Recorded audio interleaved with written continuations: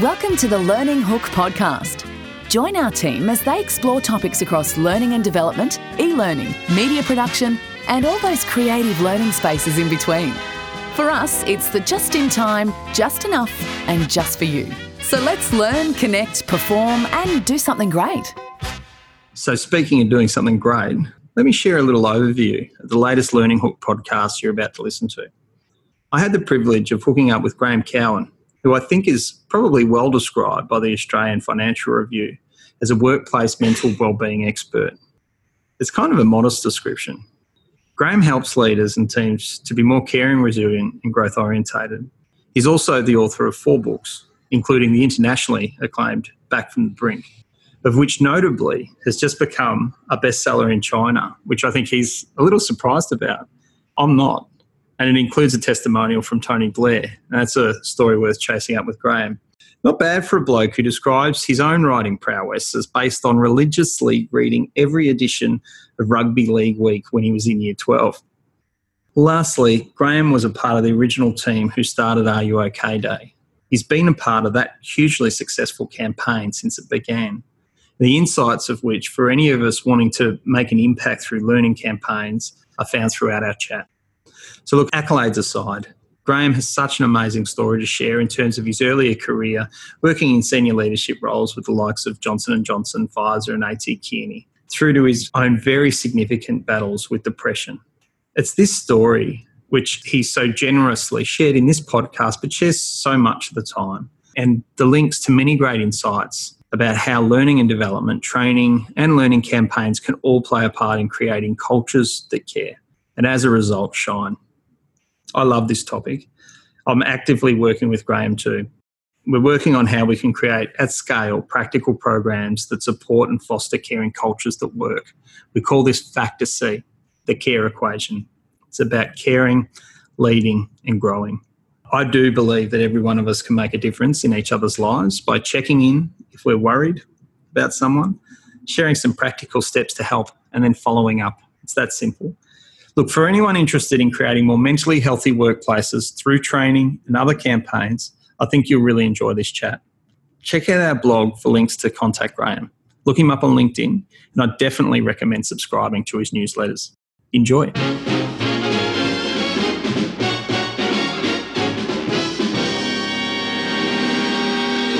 Welcome, Graeme. It's great to chat with you today. It's something I've been looking forward to. I know we speak frequently, but not on a podcast. And really, the subject around creating mentally healthy workplaces is something that, well, I know you and I are both passionate about this. But for you, I sort of describe it, I guess, what I see as your life's work and something you do an amazing job at. So I want to explore that today with you. And I thought a great place to start would be to share with us a bit of your history and background, and I guess those things that really led to what has become such an important part of what you do.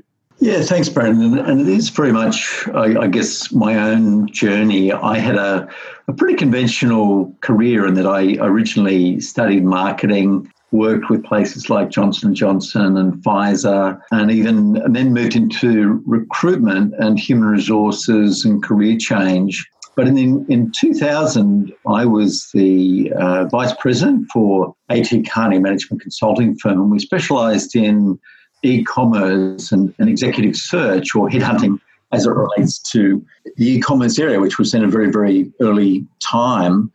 And then in 2000, we had the tech crash. And in essence, our business suddenly just really collapsed very, very quickly. And I'd had episodes of depression before, but this led to, I guess, something just much more profound and deep and longer than I ever would have thought. In a very, very short period of time, I lost my job, my marriage broke down, and I had to go and live with my parents because I really wasn't able to look after myself. And I was out of work for over 5 years, and it was really the support of my parents was really fundamental to getting through that. And it wasn't a quick turnaround. I had good medical care, but it was actually deciding to do some just really practical things like deciding to walk really regularly. And I began to walked sort of like 30 or 40 minutes a day, every day, along the beach or in the local bush. And then I reached out to people I'd become estranged from, because when you're in, that really depressed state, you don't really feel like mixing with people and you really isolate. But I did reach out and I did catch up with old friends, and that did gradually help me a little bit.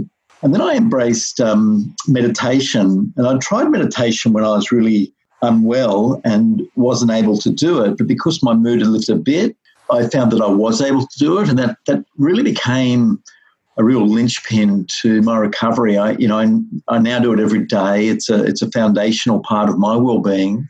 And I guess the final element was really deciding to write my first book. And I wrote the book because I yearned for stories of people who'd been through what I'd been through, but come out the other side. It was important. You read case studies, you read statistics and this sort of thing, but I just really yearned for hope. And so I interviewed 12 people all up, and there were some high-profile people like the former West Australian Premier, Jeff Gallup, the Olympic swimming gold medalists, John Conrads and Petria Thomas, and that marvellous icon from the art world, Margaret Olley. And that led to me launching my first book, and it was launched by John Brogden, the former opposition leader in New South Wales, and we launched at the Black Dog Institute. And I think because we had some well-known people in there, it was a really big success. And over a period of probably 3 or 4 weeks, I did about 200 media interviews, in radio and print. And what I discovered there was that it was actually the people who were struggling or who were supporting those who were struggling that reached out. It wasn't those that were actually struggling themselves. And that turned out to be a really important lesson for me, because I didn't realise the impact my illness had on those around me. You're just so self-absorbed that you don't. And so when, in 2009, I was approached by Gavin Larkin, who'd heard about my book and my story, and Gavin had this idea to, start this thing called Are You OK? And it was just a concept, it was just an idea. But because of my experience with my parents and just knowing how essential their support was to my recovery, I just immediately thought that it was, was spot on in terms of what it was trying to achieve. And the interesting thing is that, the tagline, I think, was just brilliant, that a conversation could change your life. And why it was brilliant was that it was really, really inclusive. And I think that was a key element of getting everyone involved. We had no money, we had no employees, so we had to work really, really cleverly. And so a lot of all our resources were digital. We relied heavily on social media to spread the message.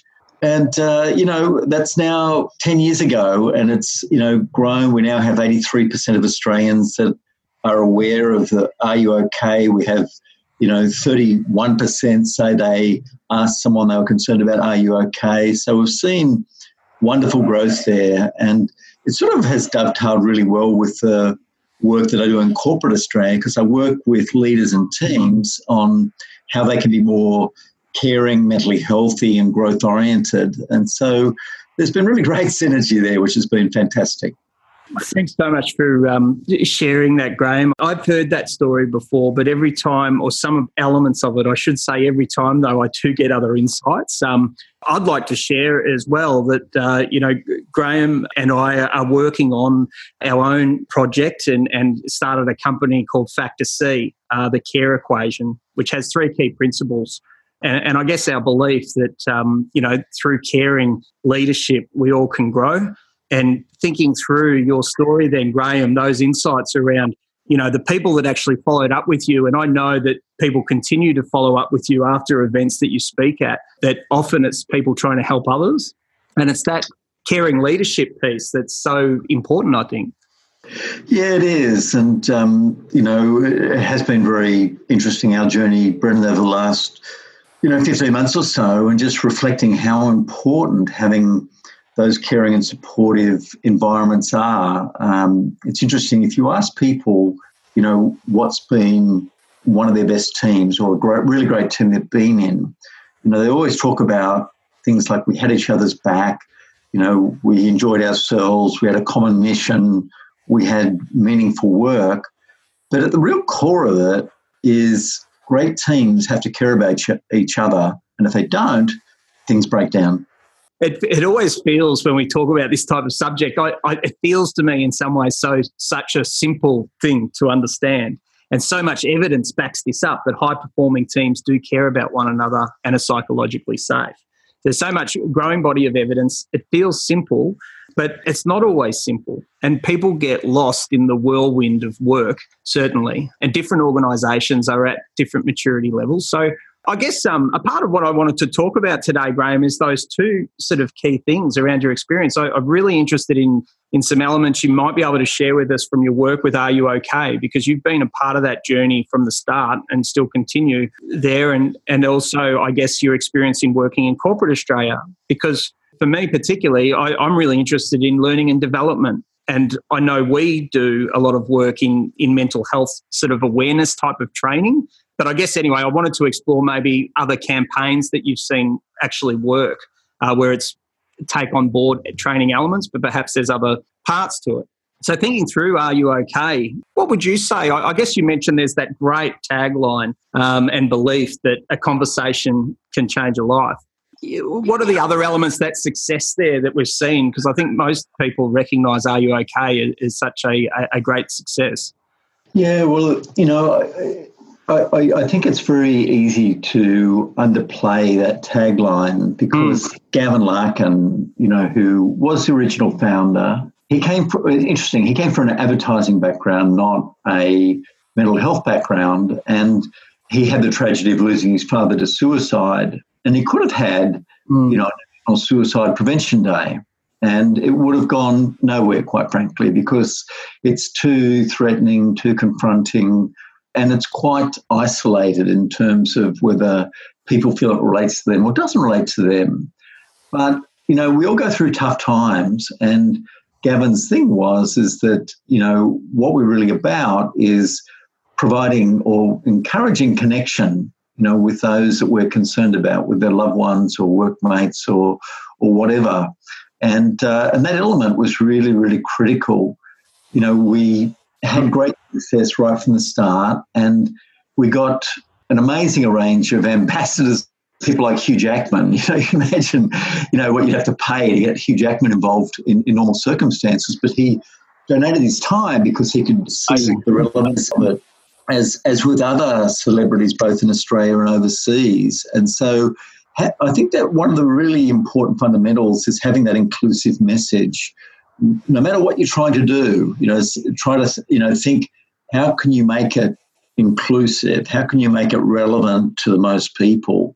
It's not trying to be all things to all people, but sometimes just a tweak of language that can make that big difference. It could have been about reaching out for mental health support, but it's not that. It's about reaching out to someone who could be struggling. And there's all sorts of reasons that people could be struggling. They could be coming to terms with their sexuality. They could have just gone through bankruptcy. They could be just going through divorce, could have a sick parent. And it's not so much the cause, it's just the impact that it has on them and their well-being, and just being confident that you can make a difference. So that was, really important. And we really actively try to reinforce that with our social media campaigns. And we've always been very, very targeted. So we've had calls, for us to do stuff on depression or anxiety. And we've just always said, no, we can provide the gateway to that. If you want information on, depression or bipolar or anxiety, you can go to Beyond Blue or the Black Dog or Lifeline or SANE, that exists.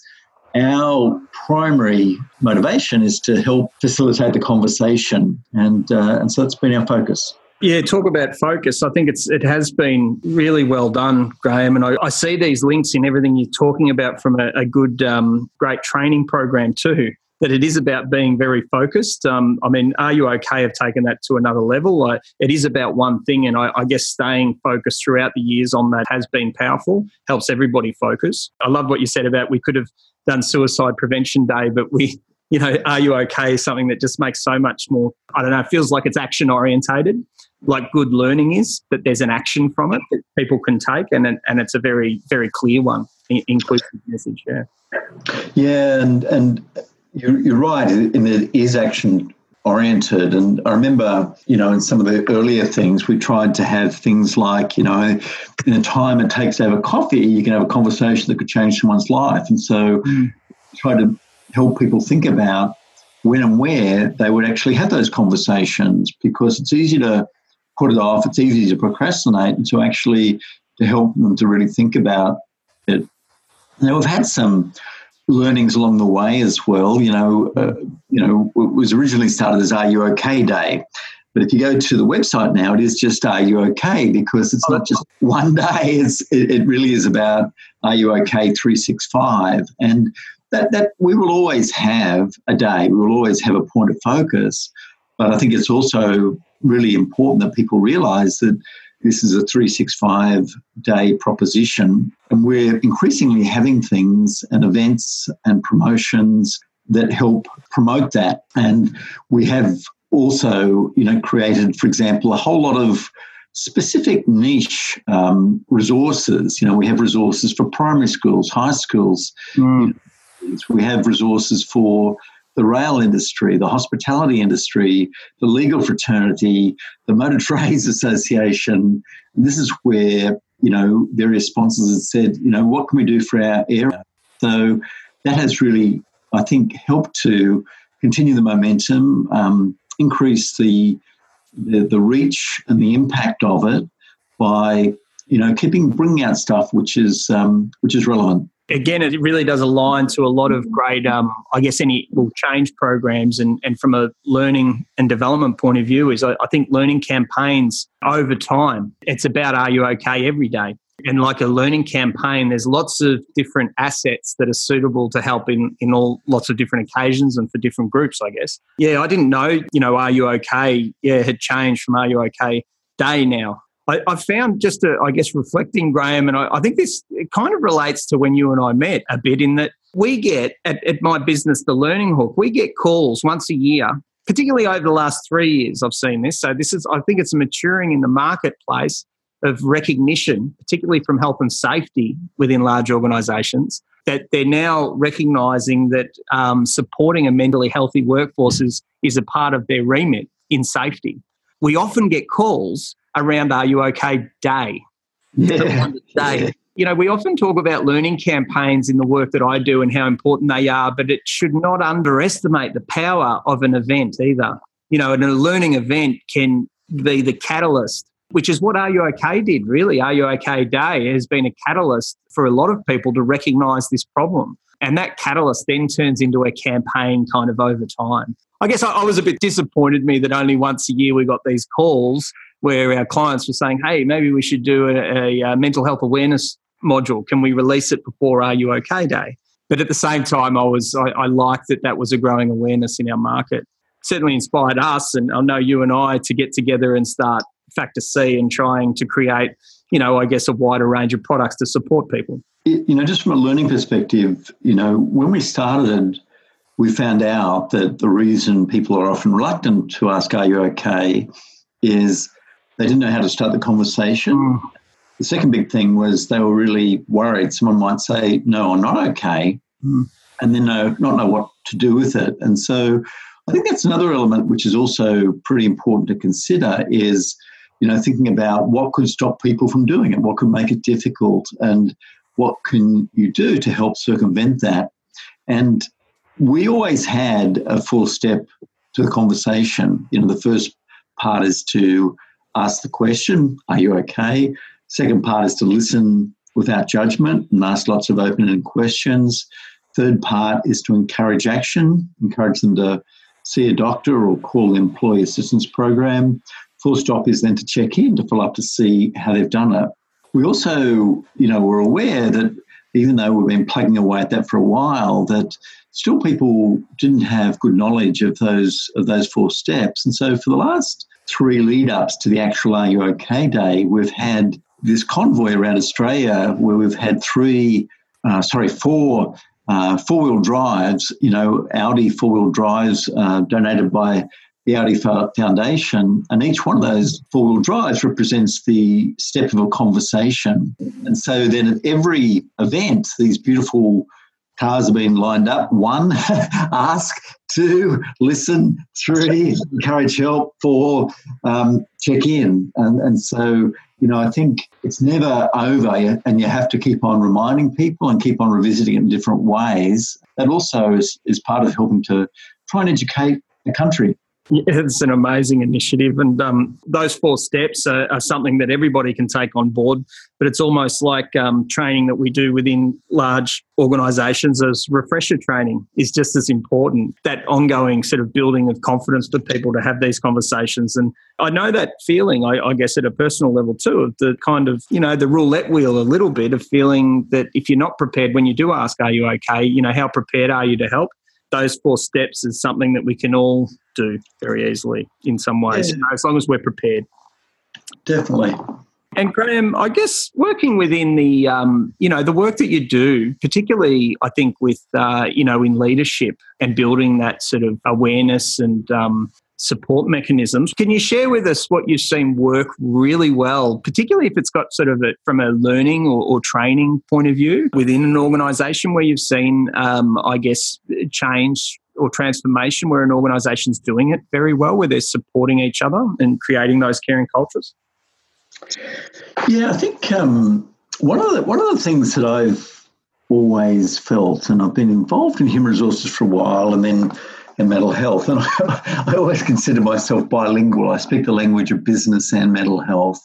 Yeah, and I think in many cases, mental health has been sort of talked about in isolation and talked about as almost like a plug-in. We've got to do everything else, plus we've got to do mental health. And I think one of the things that I've suspected for a long time, and increasingly there's lots and lots of evidence to support this, is that the right leadership delivers performance and well-being. I first had a real insight into this when I, back in my consulting days, when I led a culture change division. And one of the first assignments I got was to help Ramsay Healthcare. And they had this very charismatic leader, Paul Ramsay, who was their founder. They built the organisation up to a pretty decent size. They had about 13 hospitals and I think about 6,000 or 7,000 employees. And I was called in they'd always referred to this, the way they operated as the Ramsay way, but they never actually articulated it. And so I went to their annual conference. It was in Uluru, probably about 16 years ago. And the idea was to start to formulate the words which made up the Ramsay way. So at the conference were the CEOs of each hospital, directors of nursing of each hospital, and the chief financial officer.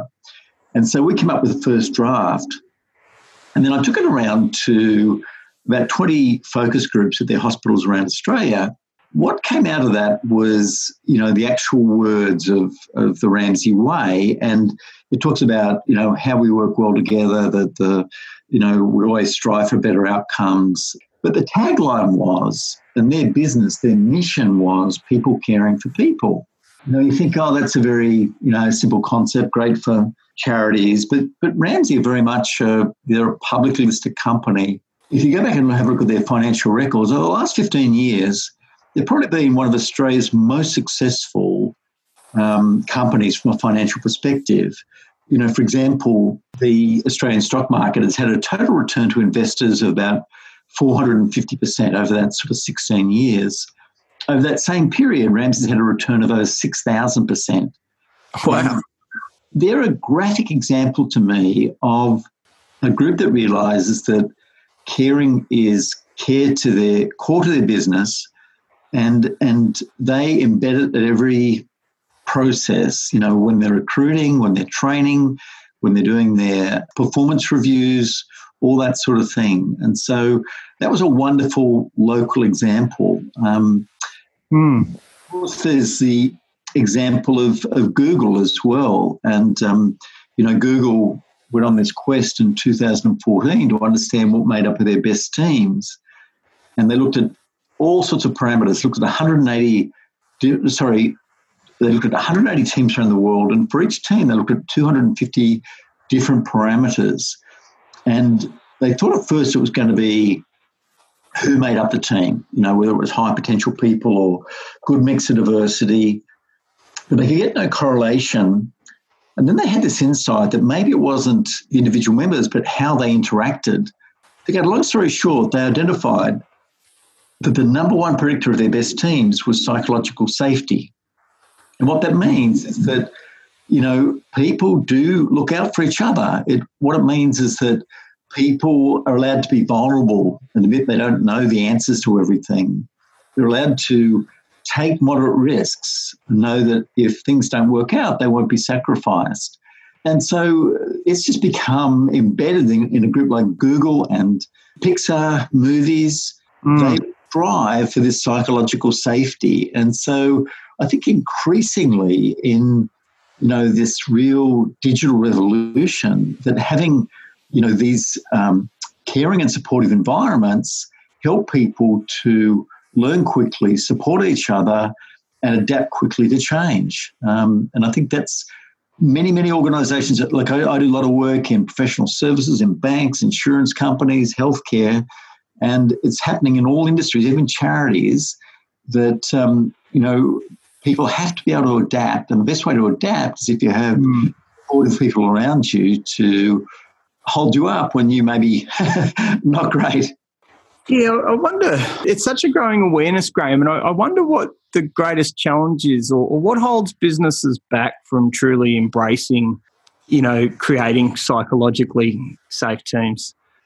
Well, I think it's the old traditional thinking that, the business is to get stuff done. And don't worry about forming relationships. You just got to get stuff done and just perform. And to create psychological safety, this is the irony, it takes a bit of time. People have to get to know each other better. They have to know a bit about each other. By doing that, it becomes the glue that holds everything together. It just means that a team is much more robust, much more self-sufficient when they do get to that stage. And so, the older style is, let's just get on and manage this project and deliver on the deadlines. But what Google actually found that is if you didn't have psychological safety, you couldn't have robust discussions about dependability. So if someone committed to deliver on the Friday and they didn't, how did you handle that? And if you don't have psychological safety, there's game playing, there's defensiveness and what have you. If you don't have psychological safety, you can't have robust talks about clarity, expectations, where we have to deliver this milestone by this date. And a lot of people might say yes in the meeting, but get outside the meeting and say, oh, they're dreaming. And so, psychological safety is it's not about everyone being nice to each other, but it's having strong interpersonal trust and respect so people can have authentic and honest conversations. It raises that level of accountability because it's a safe and honest environment and authentic, as you say, Graeme. I guess the CSIRO released their 6 megatrends report. And one of the 6 was the growing need of supporting mental health in the workplace. I haven't summarised that well, have I, Graeme? Can you? So they identified, this 6 trends for the next 20 years, and one of them is rising work stress and mental health issues. And there's many root causes for that. But I think the digital revolution is really contributing to that because... I do too. The speed. Yeah. So there's much more in the way of, gig economies. There's much more volatility. There's much more expectations that things are going to move really quickly. There's a real blurring between home life and work life. It's, it overlaps all the time. And so they're contributing to it. And that's why we just can't do things the way we've always done them because it's not working. It's not working. Yeah. And I guess from the Learning Hook perspective or my learning hat on, I just see a need for training support in this area across the board because of that change, from the industrial revolution to call it a digital revolution. the speed of change is increasing, and even with thinking about things like agile ways of working can actually feel quite inhuman. I don't know. I might be a bit harsh about that, or very transactional is a better way to put it. It can be very transactional without a connection because project teams shift quite quickly. There could be remote elements in there, very strict and efficient around time, which is all good from from a project and a systems perspective, but it's not very human. And so getting to know one another as a team becomes even more important, where we break from, like you said, maybe it's tradition that's held people back. But there is I guess it's been identified by the CSIRO, so it's something that, I think boards need to start investing in. Yeah, very much so. And, is saying that mental wellbeing is now coming under the safety remit. Well, quite frankly, our biggest threat in most workplaces now isn't a physical injury, it's a psychological injury. And these injuries are much more complex, they last longer, they're a lot more expensive. And because of the stigma, they're often hidden. You often don't know the real reason. People try to hide it if they can. And PwC have done reports to show that it's the biggest contributor to lost productivity. And yet most organisations, if you ask them, and we've talked about this, they don't know. They don't know the cost of absenteeism to their workplace. They don't know the cost of workers' comp. They don't know the cost of employee turnover. And these are all things that increase when the level of mental stress is high. And so when we are going to see change, I believe, when organisations start to measure these things and report on them. We've recently had the Royal Commission where customer neglect was really highlighted. Well, mental distress about employee neglect, or not being proactive enough, not measuring it, not taking proactive strategies. And I can really see the day where, this will be on boards' agendas, on the leadership team's agenda, because it is a critical component to organisations adapting quickly, innovating quickly, and having that real growth mindset. And it's almost living a credo, Graeme. It'd be great if you could share more about what you've coined the Care Crew Credo, which I love, and I know it's a part of what we're doing together on Factor C, because I think almost what you're talking about is the recognition of, the business requirements, the human requirements, to start recognising mental health as a part of how we look after each other. And a part of that is actually signing up to a credo that we can all agree on. Yeah. Can you share more on the Care Crew Credo, Graeme? I mentioned before about having that exercise in workshops. And as I said, I do these workshops for government departments, for charities, for banks, for technology companies and what have you. And I ask them about their best team. They inevitably highlight a whole range of things around, we supported each other, we had complementary strengths, common vision, common mission. And so I basically each time I do it in a workshop, I actually write down the words they use, and it's different words in each place. And then I take a photograph of it. And then what we, I guess, then decided was to say, okay, well, what does, if a care crew is where we value self-care and caring for others, what are the things we need to do each day to help facilitate that?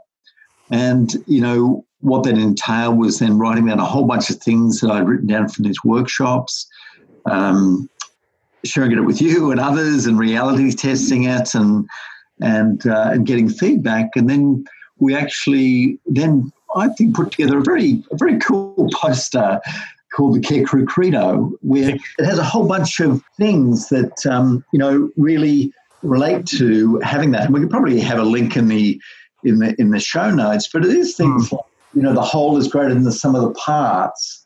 If we lose, don't lose the lesson. Be open to change, but don't let go of your values. Progress is better than perfection. All things that people can either do or say to each other to really create a team or a crew that values self-care and caring for each other. That's brilliant, Graeme. And we will we'll share that as a part of the show notes. All of your contact details will be on our website and on the podcast site. And I'll get a link up there too for the Care Crew Credo for anybody to download. If they'd like a copy of it, would love to share it. Great. I guess I feel like we've covered a lot of ground, Graeme. I've certainly picked up a lot and make all of these links between, those sort of just the clarity of our messages and the start of how learning campaigns start is from a great learning event to get people inspired. And Are You OK certainly been one of those. Yeah, thanks for taking the time to join us. Yeah, thanks, Brendan. It might be just worth briefly mentioning something else we're doing with Are You OK on May the 16th in Melbourne, where we're actually having a whole morning dedicated to sharing 3 case studies of organisations that have really strove to embed an Are You OK culture. And there's a retail business, there's a public sector organisation, and another large retailer, Woolworths, where they're sharing about, how you take it beyond a day, how you, really embed this sort of care in the organisation, and very different environments, but just doing it in different ways. And we are also going to broadcast that whole morning via Facebook Live. And so if you have listeners in other parts of the country that can't make it to Melbourne, available for people to watch as well. So this is just how you take it beyond a single event and really strive to change a culture. Just so on topic, we'll put all those details on the website as well. So easy to click some links and find out more. Love the fact it's streaming to Facebook Live. If you're at the event, I'll be attending too, as I know Graeme's there, so it'd be great to catch up. Well, I look forward to catching up with you, Graeme, next time. Fantastic. Thanks, Brendan. And just want to say it's been a pleasure working with you, and, I've learned a lot from you, and it's been a wonderful journey. Oh, no, absolutely, and much more to come, mate. Talk soon. Thanks again. All the best.